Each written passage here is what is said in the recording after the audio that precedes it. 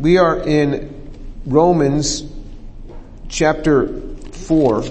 Romans chapter 4. And we'll overlap again. I'll pick it up reading from the beginning. We'll overlap again, just so we get the context of this. Let's start reading in verse 3. For what does the scripture say? Abraham believed God, and it was credited to him as righteousness. So now Romans chapter 4, verse 4. Now to the one who works, his wage is not credited as a favor, but as what is due. But to the one who does not work, but believes in him who justifies the ungodly, his faith is credited to him as righteousness. Just as David also speaks of the blessing on the man to whom God credits righteousness apart from works. Blessed are those whose lawless deeds have been forgiven and whose sins have been covered. Blessed is the man whose sin the Lord will not take into account. Is this blessing then on the circumcised or on the uncircumcised also? For we say faith was credited to Abraham as righteousness. How then was it credited? While he was circumcised or uncircumcised? Not while circumcised, but while uncircumcised. And he received the sign of circumcision as a seal of the righteousness of the faith which he had while uncircumcised, so that he might be the father of all who believe without being circumcised, that righteousness might be credited to them, and the father of the circumcision to those who not only are of the circumcision, but also follow in the steps of the faith of our father Abraham, which he had while uncircumcised. Okay, so what's he getting at here? He is trying to underscore the point that it is by faith that we are justified. By faith, not by works. This is something that all believers struggle with. Not just the believers there in the church in Rome. The church in Rome, it was predominantly now a Gentile church with some Jews among them, but predominantly Gentile. And he was speaking to them and he's teaching and instructing them. And he wants them to know that their justification is by faith. So he takes the example of Abraham. So he uses the testament of Scripture to justify his point. And he says, it says of Abraham, verse 3, for what does the Scripture say? Abraham believed God and it was credited to him as righteousness. So some might argue, well, when Abraham lived, it was pre-Mosaic law. It was before the law. Remember, it was 400 years from Abraham until Moses came and they came out of Egypt. So it was 400 years between this time of Abraham and when the law was going to come. So he says, oh, okay. Well, what about David? He says David lived under the law. In fact, it was about 300 or 350 years between the time that the law was given and that David came. And so the law was well into practice by the time David came along. And he quotes Psalm 32 verse 1 and 2. And if you read in verse 6, it says, just as David speaks of the blessing, that word blessing. You're going to see that word blessing 4 times in 4 verses. Just as David speaks of the blessing of the man to whom God credits righteousness apart from works. Blessed are those whose lawless deeds have been forgiven and those whose sins have been covered. Blessing is on the man whose sin the Lord will not take into account. Is this blessing then on the circumcised or on the uncircumcised also? For we say faith was credited to Abraham as righteousness. So he says David's speaking of the same thing. David doesn't say, hey, blessed is everyone who keeps every detail of the Mosaic law. He says, blessed is the man whose sins are forgiven. Remember, the first step in salvation is realizing that we are sinners. And he says, blessed is the man who realizes that his lawless deeds have been forgiven. It is such a blessing to know that God forgives us. It is such a blessing that He does not hold this over us, that He does not take into account, that He does not have a booklet of all our sins. Those have been wiped away in Jesus Christ. It is a real treasure that we have that all of this has been wiped away in Jesus. And he says it is a blessing. And so he gives the example of David, and then he pops right back to Abraham so we can put that to rest, that it's David was teaching the same thing. And he says, now, did Abraham receive this blessing? Was it said of Abraham, as it says in verse 3, and Abraham believed God and it was credited to him as righteousness. Did he receive that while circumcised or while uncircumcised? And so that's quoted verbatim from Genesis chapter 15 verse 6. Abraham was not circumcised until Genesis chapter 17. The time between Genesis chapter 15 and Genesis chapter 17 is 14 years. So 14 years before he was circumcised, because a Jew could argue, well, the circumcision was an act, and it is. And he was justified because of that. No.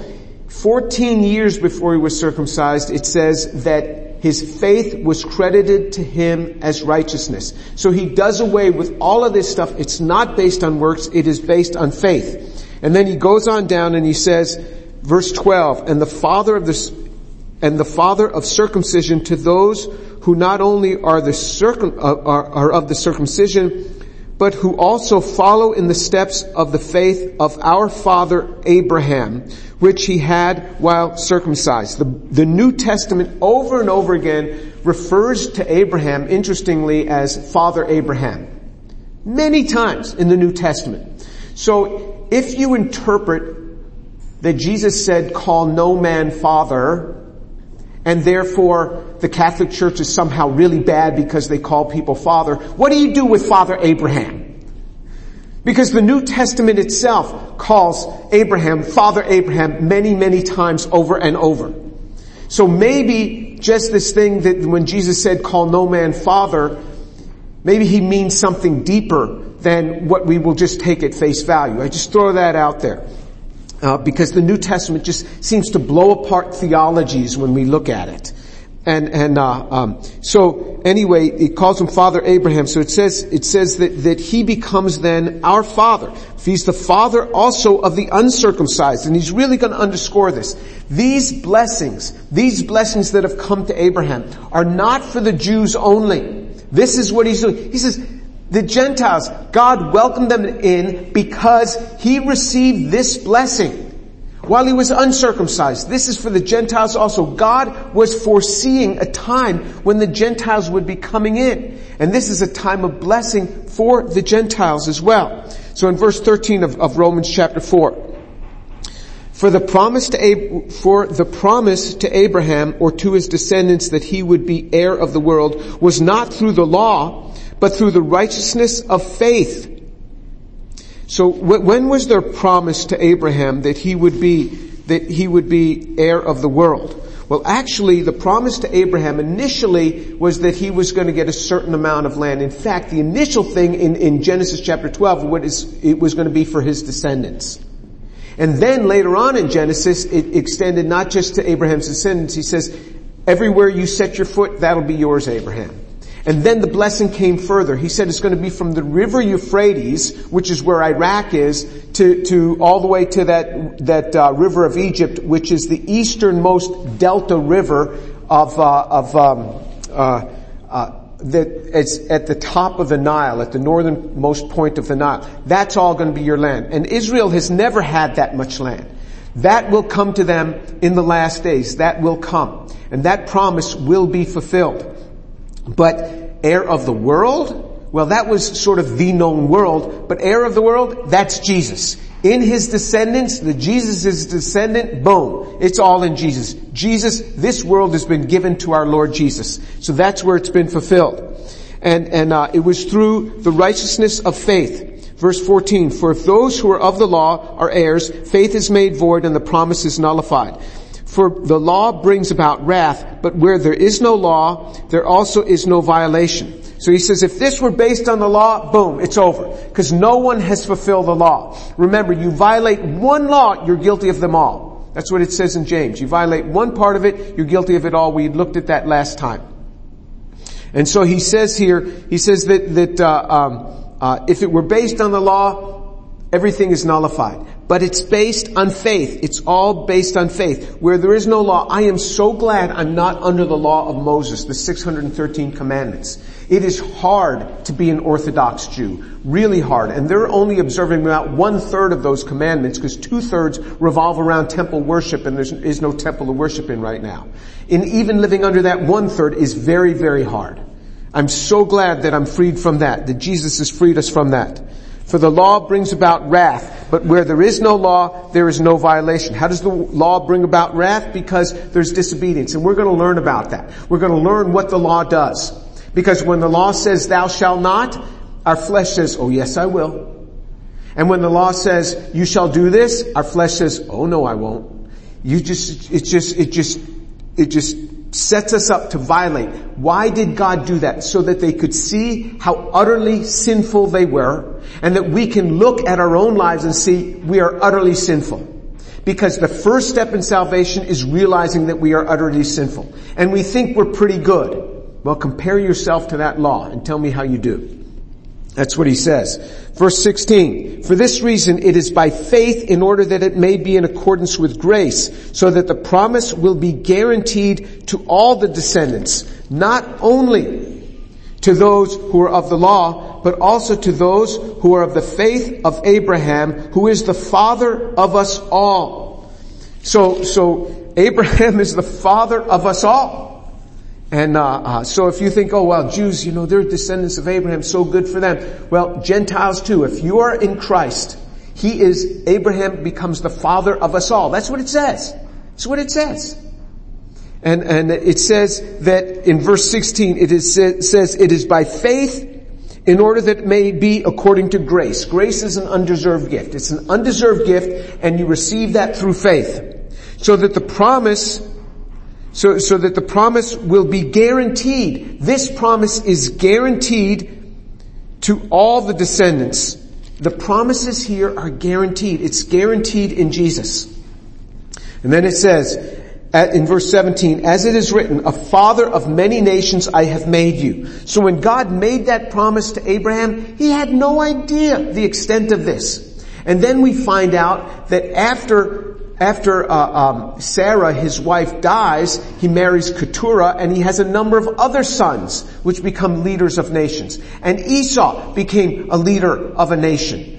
And we think that that's the composite of the father of many nations. And God says, no. It was even bigger than that, even bigger than what Abraham realized in his lifetime. He's the father of many nations have I made you. He's speaking of the Gentiles as well. In the presence of him whom he believed, even God, who gives life to the dead and calls into being that which does not exist. Oh, this is amazing. God gives life to the dead and calls into being that which does not exist. Who can do that? Tell me, who can do that but God? God gives life to the dead, and he calls into being that which does not exist. I know many of you don't even think much about this. I think about this all the time. All the time. And I'll tell you why, because I'm on like the front lines of origin of life discussions. And even if you're given all the basic components of a cell, all the nucleic acids, all the proteins, all the lipids, and all the carbohydrates, the 4 classes of molecules. Even if you're giving all of those, can you assemble a cell? The answer is no. Can anybody assemble a cell from those? The answer is no. Nobody knows how to do that. Because the complexity of the assembly is so great. So let's say it happened to be all assembled, just wasn't living yet. Will it then just spontaneously start living? The answer is no. How do I know that? Because you take a cell that has just died. Just died. Everything's about in place. It just died. 1 nanosecond ago. Can you bring that back to life? The answer is no. We don't know how to make a cell live. So everything's right in place. God brings life to the dead. God's able to do that. We can't even do that if everything is in place. Who gives life to the dead, and what he's speaking about here, who gives life to the dead, he's going to show how Abraham and Sarah were effectively dead as far as bearing children. Because Abraham was 100 at this point, and Sarah was 90. Alright? And now, 14 years earlier, 14 years earlier when he was 86, he did have through Hagar, he did have Esau. He did have Ishmael. I'm sorry, Ishmael. He did have Ishmael. And I should have said Ishmael earlier as well. So he had Ishmael. And but now he's 100 and says his body was dead to be able to have children. And Sarah's was long dead. She was 90 years old. Okay, and you say, well, at 86, was he really able to do that? Remember, he's 100 at this point, and 86 then is like, the 50 now. I mean, he was amazing. But then it says, and he calls into being that which does not exist. Do most people think about that verse? No, but I think about that all the time. He calls into being that which does not exist. How do you do that? How do you do that? Isn't there this law of conservation of mass and energy? I mean, E equals MC squared. I mean, think about this. Energy equals the mass times the speed of light squared. So, in order to get mass, you've got energy divided by the speed of light squared. Speed of light is a big number. Remember that's a big number. 3 times 10 to the 8th meters per second. So that's a big number. Squared. That's in the denominator. The numerator is energy. In order to get any mass, you've got to have an enormous amount of energy. God is the only one that can do this. He's the only one that can do this. Does anybody get that? I mean, don't you think about that? Isn't that amazing? The amount of energy that it takes to generate mass is enormous. It says, he calls into being that which does not exist. Nobody can do that. If something does not exist, you can't make it exist. God does that. That is our God. He is so amazing. He brings life to the dead, and he calls into being that which does not exist. And that, he does this all the time. You want to take it with life? I mean, he's about to do that by Isaac. He's going to take the dead and he's going to call into being that which does not yet exist, Isaac. And he does it all the time. Every time there's the birth of a child, he is called into being life that does not exist. He's amazing. It's just amazing. And he calls into being that which does not exist. But he does that also with mass. He calls it into being that which does not exist. So you got to have this enormous amount of energy to do this. And then he says in verse 13, in hope against hope, he believed. This is Abraham. He believed so that he might become a father of many nations according to that which has been spoken. So shall your descendants be. So what happened was he took Abraham outside. I mean, it's just amazing what he did to Abraham. It's such a beautiful passage. So if you go out to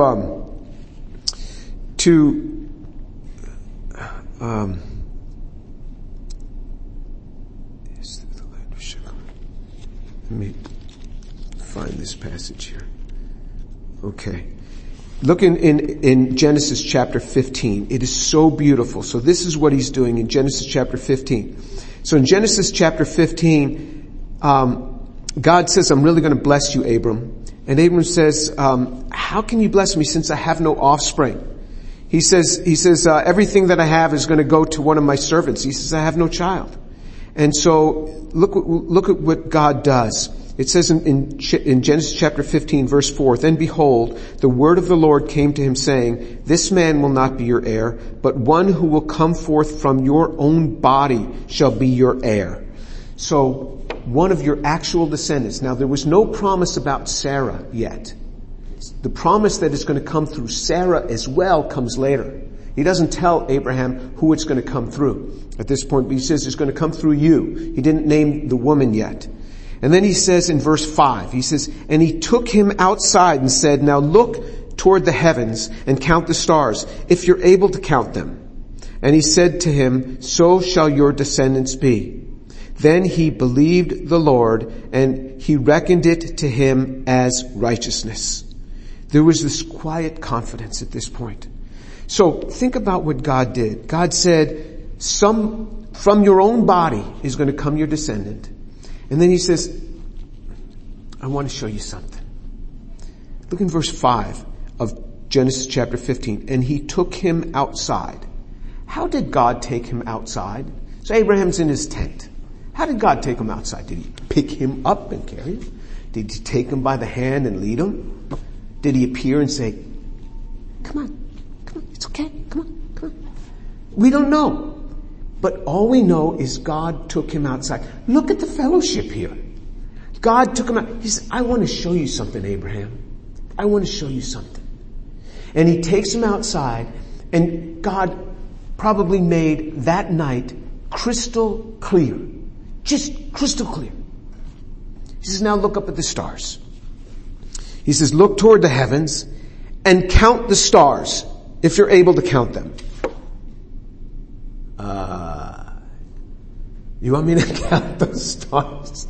Yeah, start counting. Do you ever try to count stars? It's really, really hard. And so what astronomers have done for many years is they take a picture and then they circle. You know, it's the only way you can do that, because it's hard just doing that, because you're like, did I count that one? Didn't? And you say, is that a star? Isn't that a star? Is that, yeah, I think it's a light. And you're trying to look for it. He says, count the stars, if you're able. I got all the time in the world. Start counting, if you're able. That's how your descendants are going to be. And it says, Abraham believed God, and it was reckoned to him, it was credited to him as righteousness. That's the promise that God gave him. That's the promise that was given to him. And it says, so shall your descendants be. And so in verse 19 this is back in Romans chapter 4, verse 19. Without becoming weak in faith, he contemplated his own body, now as good as dead, since he was about 100 years old, and the deadness of Sarah's womb. Yet, with respect to the promise of God, he did not waver in unbelief, but he grew strong in faith, giving glory to God. This verse 20, and yet, with respect to the promise of God, he did not waver in unbelief, but grew strong in faith, giving glory to God. So you might think, wow, his faith grew, and then he started giving glory to God. That's how that would read. But that's not how it really reads. If you look in the literal translation, it says, of Romans chapter 4 verse 20, and at the promise of God did not stagger in unbelief, but was strengthened in faith, having given glory to God. He gave glory to God and he was strengthened in faith. He gave God glory and that strengthened his faith. You see the difference there? When I glorify God, when I praise Jesus for all that he's done in my life, it strengthens my faith. I talk about Jesus all the time, how he's the best in every way. Jesus is so good. You know what that does? It strengthens my faith. When I give glory to God, it strengthens my faith. That's exactly what it says here.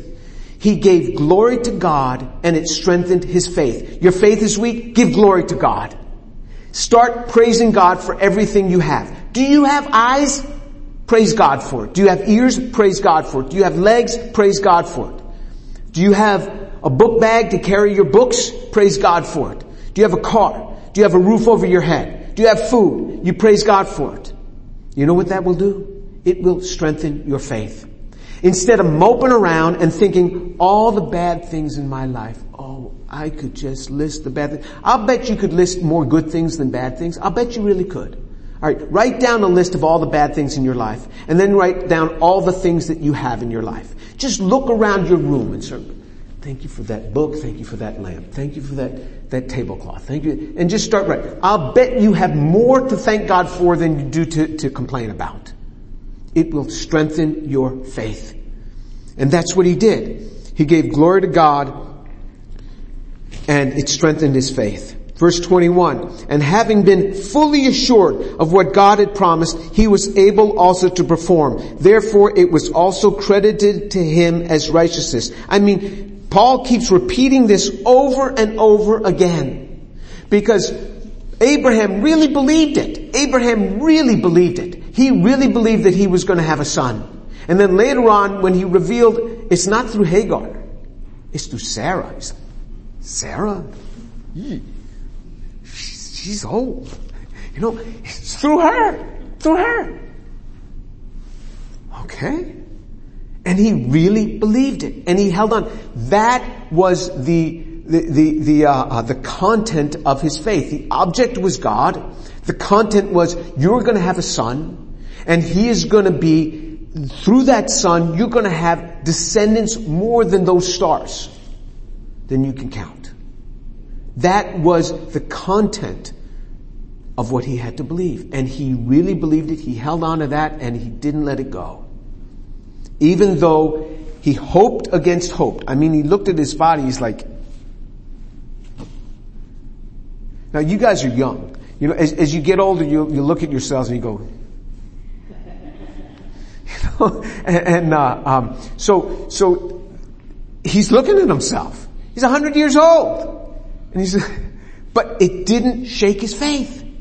He really held on to that. That's what it says. He really held on to this thing. And then it says in verse 23, now, not for his sake only was it written that it was credited to him, but for our sake also, to whom it will be credited, as those who believe in him who raised Jesus our Lord from the dead.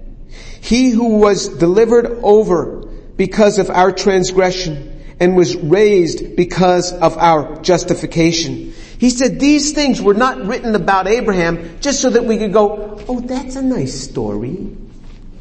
No, this is for our life.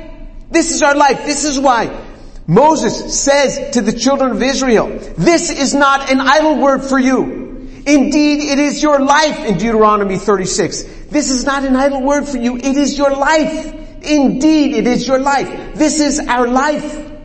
When we read the story of Abraham, Paul's saying this is not just for Abraham. This is for you. I've written this. God says, I've written this for you. He's not giving us just a bunch of stories. Your life isn't a mess. Well, welcome to the world of being a sinner. We have two natures within us. And we're going to learn a lot about that in this book. Two natures. Our own nature is sinful and corrupt, and it gets us in all sorts of problems in our life. And you can sit there and suck your thumb and wallow in it. Or you can say, no, I'm going to believe God's promises. I'm going to believe them, and I'm going to walk in them. And so he says here, he says in verse 23, now not for his sake only was it written that it was credited to him, but for our sake also, meaning that we can be credited for righteousness if we believe God. Well, what do we believe God for? Because he had to believe God that he would have a son. The object of his faith was God. The content was that he was going to have a son. The object of our faith is God.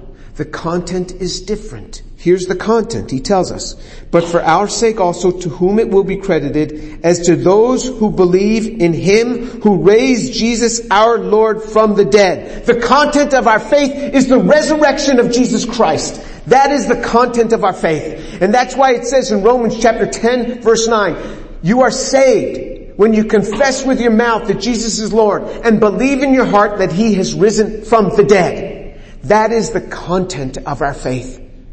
That Jesus has risen from the dead. He who raised Jesus our Lord from the dead, he was delivered over because of our transgression. Jesus was delivered to death because of our transgression. He died on the cross for our sin. And he was raised because of our justification. Because he was raised from the dead, we can stand justified. Because Jesus rose from the dead. The content of our faith that we need to hold on to is the resurrection of Jesus Christ. I am not having faith because of my success over sin. It's over. It's over. If it has to do with my success over sin. But the content of my faith and my salvation is banked on this. Jesus Christ has risen from the dead. Because of that, I can succeed. Because of that, I win. Because Jesus Christ has risen from the dead. Because of that. And that's the content of what I have to hold on to. That's the content of what you have to hold on to. That Jesus Christ has risen from the dead. And the truth of His resurrection, the truth of the resurrection of Jesus Christ from the dead is already on your heart. It's already there. And we are asked to embrace what's already there. The truth of the resurrection, that Jesus Christ has risen from the dead. He, as those who believe in Him who raised Jesus our Lord from the dead. He who was delivered over because of our transgression and was raised because of our justification. That is the content of our faith. It is all because of Jesus. This work that Jesus did on the cross, it all is because of Him. It is because of Jesus. It is because of Jesus I stand. It is because of Jesus I succeed. It is because of Him. And to the extent that I take hold of that and make that a part of my life is to the extent that I will go on. Abraham believed God. He looked at his own body. He said, this is dead. He says, for Sarah? Oh. Her? But he believed God. Okay, God. Okay. Okay, God. I mean, Hagar was a lot younger. But you want to do it through her? Okay. All right. And it says he believed God. He looked at the deadness of his own body. He says, there's no way. But he believed God. And it was reckoned to him as righteousness. You look at yourself and you'll say, through me you're going to do this? I mean, you don't know how messed up my life is. You don't know how much I've messed this thing up. It's not based on the deadness of me. It is based on the resurrection of Jesus Christ. It is everything about what God did through His Son, Jesus Christ. Forever and ever and ever and ever. We shall forever praise Jesus for what He did. His resurrection from the dead. He had power to lay His life down. He had power to take it up again. And He took it up because God gives life to the dead. And He calls into being that which does not exist. There was no life there. Boom, He called it forth. There was no life there, and He called it forth. He is able to do that over and over again. He does that. He takes the deadness of our bodies and He calls us forth to life. And He takes us in our state of weakness, and He can do tremendous things through your life. You think about this. Oh, get hold of this. He can do tremendous things through your life. And you will pick this thing up, and then you'll go through these times where you think, I just so blew it. Could God ever use me? The answer is yes. Could God ever use me? Yes. He can do it. Because it depends on Jesus' resurrection from the dead. Because Jesus rose from the dead, we have life also. Let's pray.